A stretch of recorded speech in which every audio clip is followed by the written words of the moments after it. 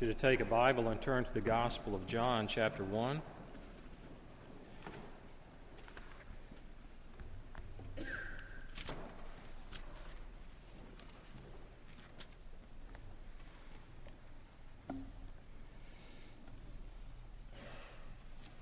Our music director, Michael McGee, is sick, and he called me this morning and said there's no way I can make it, and so we appreciate Tom and others playing the music to accompany our singing today.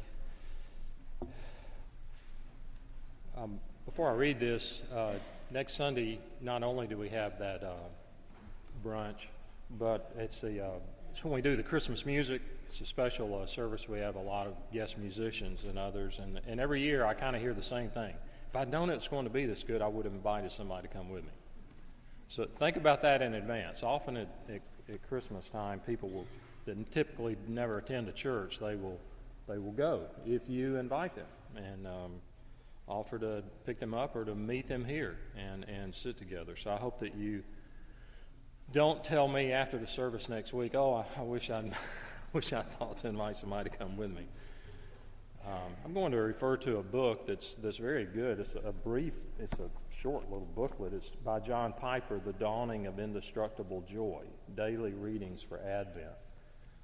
But if you don't have this, you could, I think I ordered it on Amazon, had it in 2 days, and I'm going to have a quotation from it during this sermon.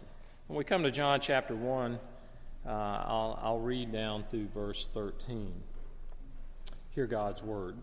In the beginning was the Word, and the Word was with God, and the Word was God. He was in the beginning with God. All things were made through him, and without him was not anything made that was made. In him was life, and the life was the light of men. The light shines in the darkness, and the darkness has not overcome it. There was a man sent from God whose name was John. He came as a witness to bear witness about the light, that all might believe through him. He was not the light, but came to bear witness about the light. The true light, which gives light to everyone, was coming into the world. He was in the world, and the world was not made through him, yet the world did not know him. He came to his own, and his own people did not receive him. But to all who did receive him, who believed in his name, he gave the right to become children of God, who were born not of blood, nor of the will of the flesh, nor of the will of man, but of God. So ends the reading of God's word. Let us pray together. Our Father, we ask now that you might empower us by your Spirit to focus on your word, that you'd help us in distractions, those of us that are perhaps grieving or concerned about some issue in our lives.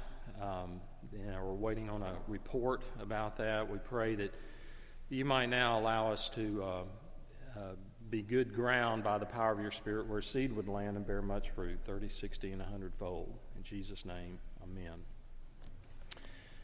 Years ago, I heard the story of a group of language experts who decided to teach a chimpanzee to write. And they knew that this would be the first time in history this had ever been done, so according to the story, they caught a chimpanzee in the wilds of Africa, and they brought it back to America, and they brought it to a laboratory, and they brought it up in a cage, put it in a cage, and it lived there, and from its earliest days, they began to teach it the English alphabet.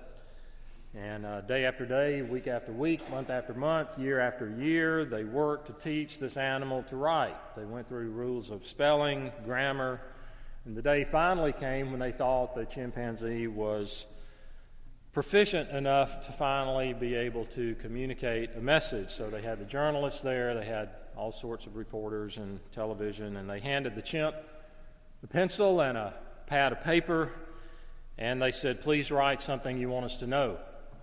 And to their utter amazement, he did just that. And the message he wrote was clear and simple, 3 words: "Let me out." So with a few words, the chimp expressed himself and his desire. When I was in high school, my youth director suggested that he and I memorize a chapter from the Bible. I'd I'd hardly ever memorize verses from the Bible, but this was a goal that maybe it was a challenge, so we decided to memorize a chapter, and this was the chapter, John chapter 1. And worked for a few weeks, and we would meet on Wednesday nights, and we would go over what we had memorized and say it back and forth. And so through the years, I would just go over and over and over and meditate on John chapter 1. And there's a lot that's very profound about this chapter. It begins very abstract, and that's the part we'll look at today, verses 1 to 5. And then it becomes very concrete. It moves from talking about Jesus in his pre-incarnate state before he becomes a man to when he becomes a man and walks among us. Let's just look this morning for a few minutes at the first 5 verses that I mentioned. John intentionally goes very back to and uses the opening verses from the Bible, basically. In the beginning was the Word. He's going back from Genesis chapter 1. And because he wants the reader, he wants us to understand that Jesus, to understand who Jesus is, you have to go back. You have to go back not just to the manger at Bethlehem, not just to Joseph and Mary, no, further back. Not even just back to King David or Moses or Abraham or to Adam and Eve, but not even just to Genesis 1, back further, even before the creation account in Genesis chapter 1. The Word already existed. That is what he was saying. In the beginning, whereas Genesis says God created the heavens and the earth, here in the beginning was the Word. He was already there, the Son of God. So he was not a created being. When you and I talk about Jesus, we have to go back before his earthly life. And that is beyond even the beginning of creation. So there never was a time, John is telling us, when the Word was not. Everything you see and have and touch had a point of beginning. It had a starting point. There was a time when this pew on which you sit did not exist. There was a time when Macon did not exist, when the United States did not exist. There was a time when this building or the materials used to build this building did not exist. There was a time when you did not exist. You were conceived and came to exist at a point in time. But Jesus, before he was ever conceived in the womb of Mary, he existed. He existed. Theologians refer to this as his pre-incarnate state. In John chapter 6, Jesus said that I come down from heaven. In 2 Corinthians 8, it says, for you know the grace of our Lord Jesus Christ, that though he was rich, yet for your sakes he became poor. And so the pre-incarnate Son of God in John 1 assumes a human nature. He took upon himself human flesh and blood. The infinite entered into finite relations. The supernatural entered the historical. And John uses the word word. In the beginning was the Word. The Greek term, as you know, is logos. Many people, they know that part. I had a debate coach in college at the University of Alabama, and I was one of 2 Christians that were known in the students, and we got into among the students in the classes in the speech department. And one day, in front of the whole class, he turned and he said, "In the beginning was," and he looked at me and he said, he wanted me to finish it. He wanted me to say the word, logos. That was what his point. But I said, in the beginning was God.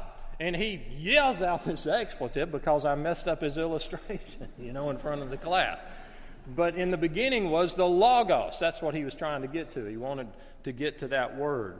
And so this term, logos, was used by the Jews to describe the agent of creation, the source of God's message to his people. But the Greeks, they used the term in a different way. Logos could refer to a person's thoughts. It could refer to their speech. But also in their philosophical sense, they said logos conveyed the rational principle that governed the universe, and even the creative energy that created and generated the universe. But in both cultures, whether it was Jewish, the Hebrews, or whether it was the Greeks, the term logos conveyed the idea of beginnings. You say, what are we listening to? Is this a sermonship? I mean, is this real life? Yes, this is what John wants us to know if we're to understand who Jesus is. And so in both cultures, it conveyed the idea of beginnings. The world began through the Logos, through the Word, through Jesus. That is what John is saying, through the Son of God. I use the term Jesus to speak about the incarnate Son of God, but I'm using it here just so you'll know I'm speaking of the Son of God. Now, John Piper, in this little book, in the Dawning of Indestructible Joy, he says this about what John is saying.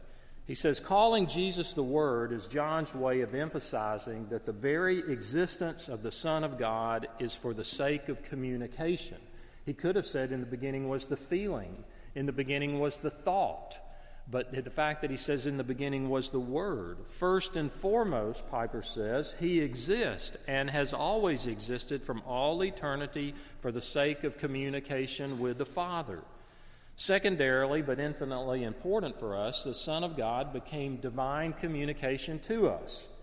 And then in the last sentence he says, one might say in summary, calling Jesus the Word implies that he is God expressing himself to us. What does John say about him? He says, in the beginning was the Word, and the Word was with God. He was with God. And that doesn't communicate. That sounds like, well, I am with you by the fact that we are here today, but it's much more intimate than that. Literally, it could be translated, the Word was face to face with God. Sinclair Ferguson notes how in different cultures there's different etiquette when it comes to eye contact and social space, and whether it's proper to touch someone or to shake their hand or to hug someone. And you know that, and therefore any missionary, when they're briefed before they go into a country, part of the training is social etiquette and what's proper or what's not. They may do something that's a friendly gesture in the U.S. and it's very offensive in another culture. But it's pretty much recognized in our culture that if a man and a woman lock eyes with each other, that's an expression of a desire for intimacy. And there's even a sensual aspect to it. So when you watch movies, and there's a crowd of people and two people lock eyes, you know right then, there's a relationship getting ready to happen, or it's already happened. And so we understand this. Now, the Bible tells us that whenever someone, that no one could see God face to face, and even like with Elijah, when God passed by, he shielded him in a sense from seeing him, and others and people that thought they had come into the presence of God thought they were going to die. And so the idea that a human could see God face to face in this life is unthinkable. But that is exactly how it's describing how the Logos was with God, and it's face to face. It's almost like eye to eye. That's the closeness. So John's telling us that the Son existed in the closest possible relationship with the Father. He's a separate person from the Godhead. Now that brings up the doctrine of the Trinity. Y'all still with me?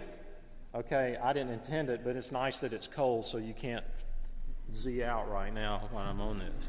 You won't find the word Trinity in the Bible, but you find the doctrine of the Trinity in the Bible.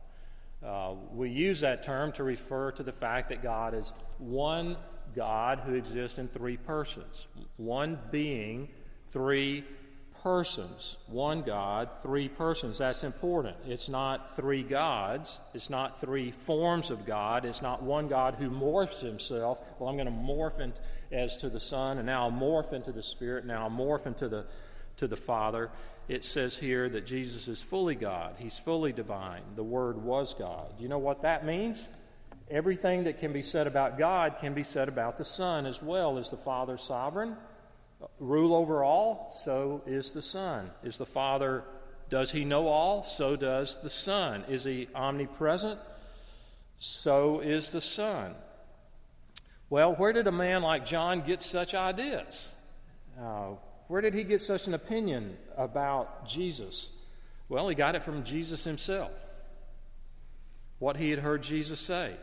The I am sayings of Jesus, where Jesus said, I am the bread of life.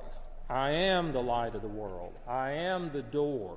I am the good shepherd. I am the resurrection and the life. I am the way, the truth, and the life. I am the true vine. These were all statements that claimed divinity. He claimed to be divine. And they were blasphemous in Jesus' day, and that's part of what got him in so much trouble with the religious leaders. The climax of such was in John chapter 8, where the religious leaders have been challenging everything that Jesus has been saying. And he had just made the statement that Abraham rejoiced to see his day. Well, Abraham had lived 2,000 years before Jesus was saying this. And of course, they all knew that. And John records that they said, you're not yet 50 years old. And have you seen Abraham? And Jesus replied. He replied using his most solemn form of introducing a saying, truly, truly, I say to you, before Abraham was, I am.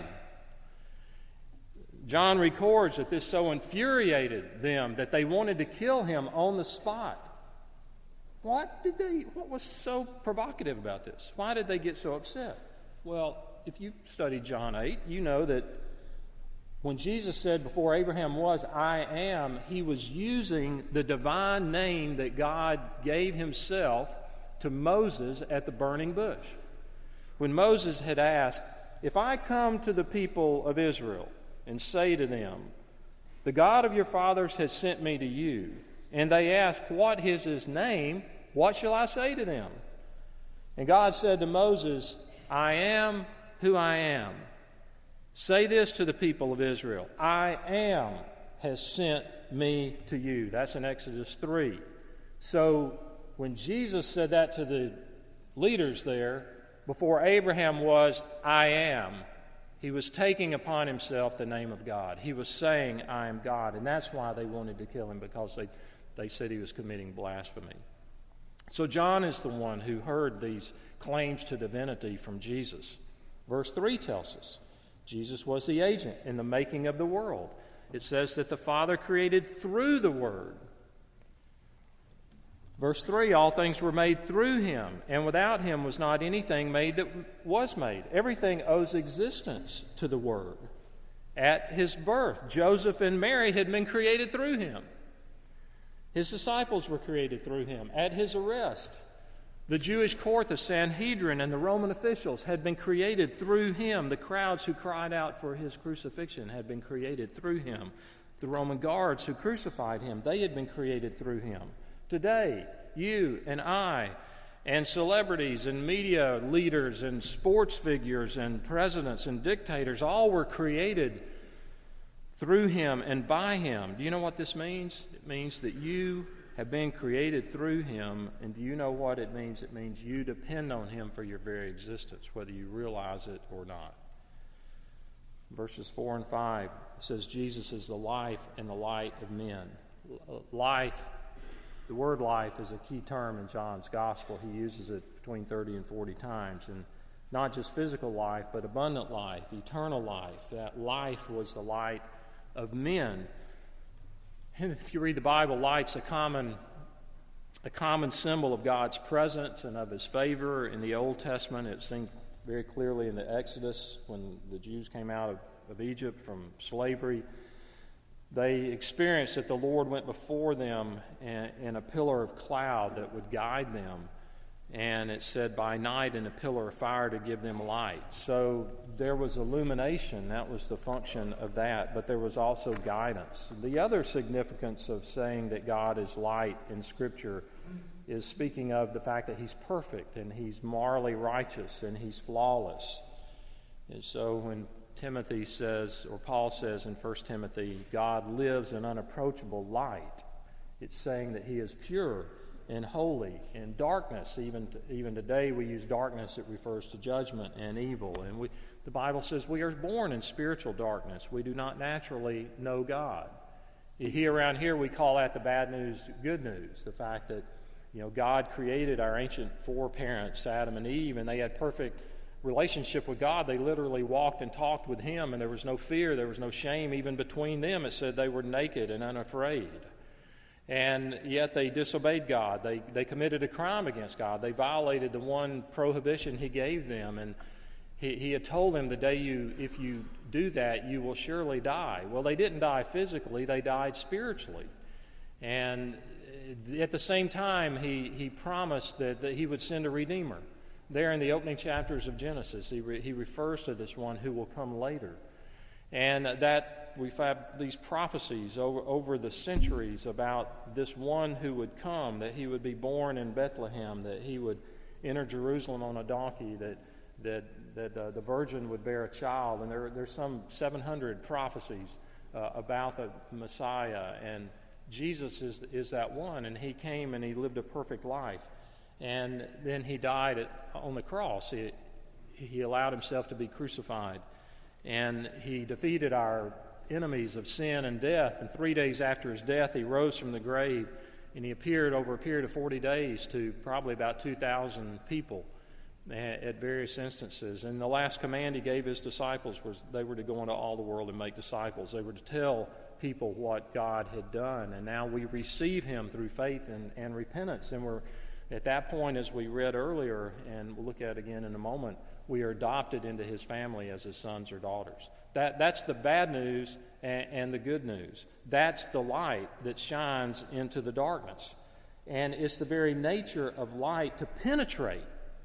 Now think, what it would take to make this room totally dark.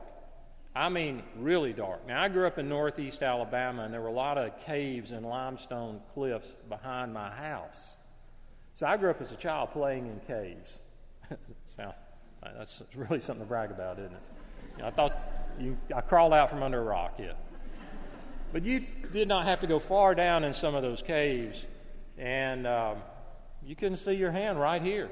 I mean, the complete darkness. A lot of people never experience complete darkness. If you go outside at night, I mean, there's still light pollution in so much of the U.S. There's just light often coming from all around us. So what would it take to make this room right now completely dark? I mean, we could turn off the electricity, but then we would have to go to great lengths to get covers that don't allow light to filter through. To make it completely dark, you have to go to a lot of effort. That is the nature of light. It just takes a sliver, and that light would come in and it would light up the room. Just a tiny bit, just that much, just a few inches of light coming in, we could still be able to see. Well, that's the nature of light. It pierces darkness, and it penetrates everywhere. And God says in Ephesians, you once were darkness, but now you are light in the Lord. Live as children of light. And so the light is shining in the darkness. How did it shine in the Old Testament? It would shine through the prophecies and the poetry and the sacrifices and feasts that were pointing ahead to the Redeemer who would come. Now it shines. In verse 5, it's the present tense. The light is shining. It shines in the darkness. Today it shines through His Word. As the gospel is preached, as the gospel goes forth, the light is shining. But it also shines through natural revelation, through conscience and creation. That we look out and we see the stars and we think, this couldn't have happened by accident. And, it doesn't tell us a whole lot, but it's enough to say there must be a creator behind this creation. Has anybody been watching the National Geographic series on Mars? Anybody? Richard, you and I. Okay, we'll talk about it afterwards, the two of us, like that. Well, it's on Monday nights, and it's kind of a creative thing, but with present, and if we can get to Mars, and it's got who's the Tesla guy? Yeah, Musk, Elon Musk. Okay, it's got him on there, and y'all know who I'm talking about?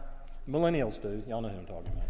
Other people talk to your kid afterward, and he'll tell you who Elon Musk is.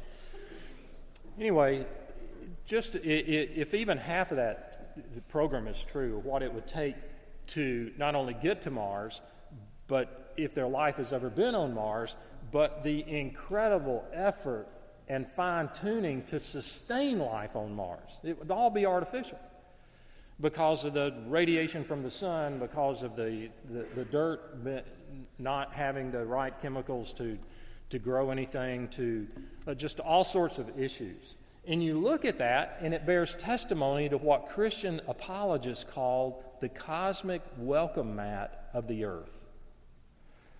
That when you look at how fine-tuned life is, Christopher Hitchens, before he died, a very aggressive atheist, said this was the issue that caused him the biggest problem as an atheist. And that is that how fine-tuned earth is for human life.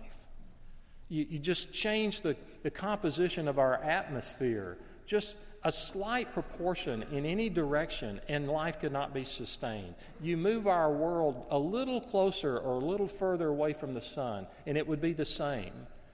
And all of the factors that go into the fact that we can live on this planet. Even Stephen Hawking, this may surprise you because often his quotations are selected carefully. He said, "It would be very difficult to explain why the universe would have begun in just this way except as the act of a God who intended to create beings like us." Now that from an unbeliever. You know, when you look at the fine-tuning of the universe, that's part of the light shining through natural revelation. So the darkness, it says, has not overcome it. And, well, I would back up and say this. The light is shining. Have you seen it? If you're not in Christ, you're in darkness. You can have a PhD and be in darkness. You can have a Master of Divinity, that's the preacher degree, and be in darkness. You can be an honor student and be in darkness. You may seem very brilliant compared to people around you. You can be a Sunday school teacher. You can be a missionary and be in darkness if you don't know Christ. But the darkness has overcome it. There's a playwright named David Modge, and on November 22nd, 1963, he was sitting in a theater in New York City watching the performance of a play that he had written. And there was a scene in the play which called for one of the actors to walk over to a radio and to turn the radio on for just a few moments. Now, the radio was live, and he was to turn it on and scan the stations and then allow to play what was there. So it was not a pre-recorded thing. They didn't set that part up. And whatever the station was broadcasting, that was going to be what the audience heard. So at that particular time, he walks over, as the play called for. He turned on the radio, he scanned through the stations, and he finally settled on one that was coming in clearly. And the audience heard the words of an anxious newsman. "Today in Dallas, Texas, President John F. Kennedy was shot and killed." And the actor quickly turned the radio off. But it was too late. What had happened? Well, the real world had broken into that theater. Real historical event, a real one had happened, and things would never be the same. The disciples and those around the resurrection knew that something had happened that altered history, it altered their lives. They knew they would never be the same. So how does John, where is he leading to in this? Though we've just looked at the first 5 verses, I wanted to read through verse 13 to focus on verse 12 in closing. "But to all who did receive him, who believed in his name, he gave the right to become children of God." We celebrate this season often with the giving of gifts, and of course God tells us eternal life is a free gift. We can't work for it. We can't earn it. We can't pay for it. Have you received it? It's as simple as saying, "Lord, I put my trust in you. Please make me the person you want me to be. I repent of my sins. I accept your gift of forgiveness. I accept the gift of eternal life. In your name I pray, amen." Let's pray together. Father, we thank you for the incarnation. It's deep water for us to even ponder your nature, and that you are the potter and we are the clay, and you've made us, and we understand little. But thank you for the light that you've given us through your word. We thank you that all things were made through Christ, and that we ourselves were, and that you give us purpose. And we pray that we would see you not as a distant maker and even judge, but as one that we can have a relationship with through your Son, where we can call you Father. And we pray in his name. Amen.